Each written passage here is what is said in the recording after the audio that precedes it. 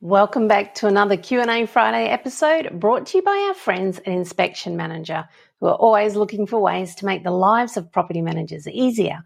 And one of the ways they do this is with their paperless condition report. Not only does it make the whole process much more seamless for the property manager, the experience for your new tenants is so much better.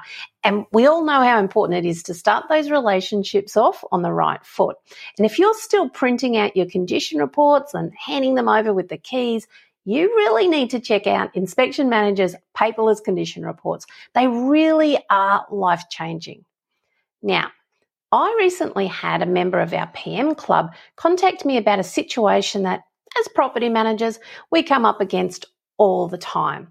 Basically, it's when the owner of a property rents out what was their own residence for the first time, and they feel that their tenant is being unreasonable with the repairs and the maintenance that they're reporting, particularly in those first few months.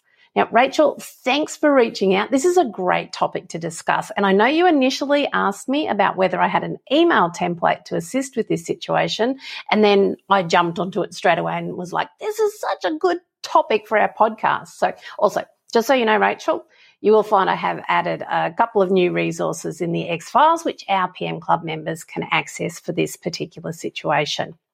So guys, I am sure we all understand that there are different types of investors out there and that we need to ensure that we tailor our communication to suit their particular set of circumstances. Now, if you're a BDM or the person who's responsible for growth in your agency, no doubt you're very aware that someone who's going to rent out their own home, the place where they've raised their children, they're going to have very different questions and concerns to someone who perhaps has just purchased their third investment property and has only walked through the property once. Like, it's only natural that they're going to come from different directions, I guess.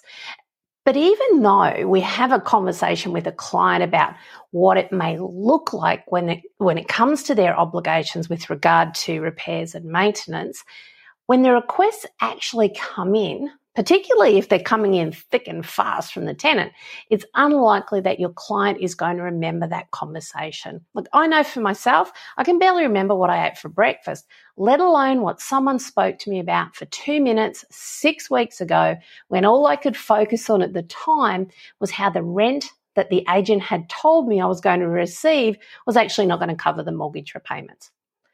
I just want to be clear though, guys, what I'm referring to here is the stuff that's not actually black and white. Now, if the oven doesn't work, then of course it needs to be repaired. What I'm talking about are those things that we get requests for that there's actually no legal obligation for the owner to rectify, but the tenant would really, really like to happen. So when my family and I moved interstate for a few years ago, this was probably 20 years ago, I'm showing my age now, we put tenants in our family home because we knew we would be returning to the area eventually, and we wanted somewhere to come back to. Now, my husband, Shane, found it really hard to deal with the maintenance requests we were receiving because he felt like they actually weren't that important. And it was things like the laundry tub is draining too slowly. And his reaction was, it's the original concrete tub that's been in the house for 70 years. What do they expect? And why do they need a security screen installed? Why don't they just close the front door like we did when we went out the back of the house? Did his reactions mean that he's a tight ass? Well, actually, no, because he isn't. He was more than happy to pay $3,000 to get the hot water system not only replaced but upgraded when it went on the blink. And he was actually more happy to spend $3,000 than he was to spend $120 to have the plumber go out and replace a bit of pipe under the laundry sink. What it was is that he and our tenants had different ideas around what was reasonable and necessary. And I had to explain to him that our tenants' expectations were probably never, ever going to align with ours because we each had different goals to do with the property. Like it was no longer our home, but it was going to be our home again, and had been our home before. So it was, you get where I'm going with this. I also reminded him that they were paying tens of thousands of dollars over the term of their lease to live in the property. So when you looked at it that way, they weren't really being that unreasonable. Now, as you can imagine, we had a couple of conversations around this, and I think he even used the good old, well, it was their choice to rent our property, in a last-ditch attempt to get me to see things from his point of view. He felt I was being too reasonable.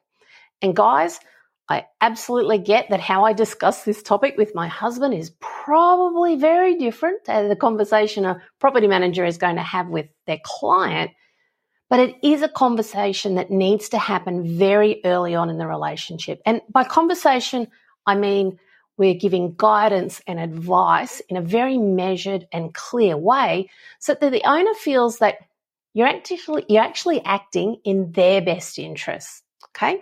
What you don't want to do is to keep just passing along the tenant's requests as they come through without putting some context around why they've asked for whatever it is and what your advice is. This is actually what our property manager did, and her actions could potentially have damaged the relationship with Shane and I and created drama and angst for everyone concerned. So for me, when you have an owner who is renting out their own home, the first step is to prepare them for the possibility that they may receive requests for small things that they themselves didn't necessarily find, important, or, they didn't even notice even in some instances. And then the next thing to do is to provide some context around why the tenant would like whatever they've requested to happen. Now, if the property manager had said to us, both the tenants are tradies and they do a lot of washing and they have both sides of the laundry tubs going at the same time, and because they're slow to drain, it's causing issues, then Shane's response probably would have been, oh, sure, mate, no issue, get it done, yeah. Instead, he got a message to say that the tenant was complaining that a laundry tub was taking too long to drain. So can you see what I mean around providing some context around the situation and how it can make all the difference? And then finally, be sure to provide your recommendation. So remember, you are the professional here. And this is why our clients engage the services of a property manager. They actually want our advice, whether they enjoy it or not, or whether they agree with it. We still need to give it, because otherwise, what kind of value are we providing? So again, instead of sending an email to Shane saying that the tenants want to know if you'd be willing to install a security screen on the front door, if our property manager had picked up the phone and said to him, the tenants have asked if you would consider installing a security screen on the front door. As you know, there's that beautiful breeze that comes through the house of an afternoon, and they'd really like to take advantage of this, cooling the house down while they're out the back playing with the kids.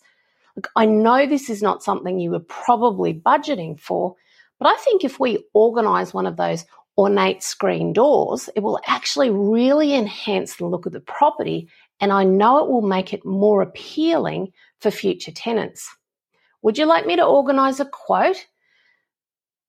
And kind of leaving it there with Shane. Now, instead of ranting at me, he probably would have just replied to her, if it's going to come under $500, yeah, just get it done. Look, if it's going to be more expensive than that, send me through what it looks like and I'll make a decision. Now, someone else's response might be, listen, I hear where you're coming from, but I'm just not in a position to have one installed at the moment. Perhaps come back to me in a few months' time. Or an owner might say, no, I'm not prepared to install one.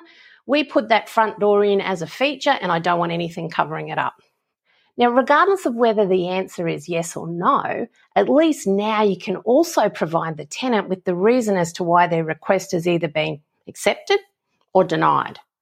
Now, by following these three very simple steps when communicating tenant requests to an owner, particularly to someone who's lived in the property themselves, you're actually going to find that you have a whole lot less drama, that the clients, both owners and tenants, are not going to get frustrated with you not seeing both sides of the story, I guess. So I hope this helps, Rachel.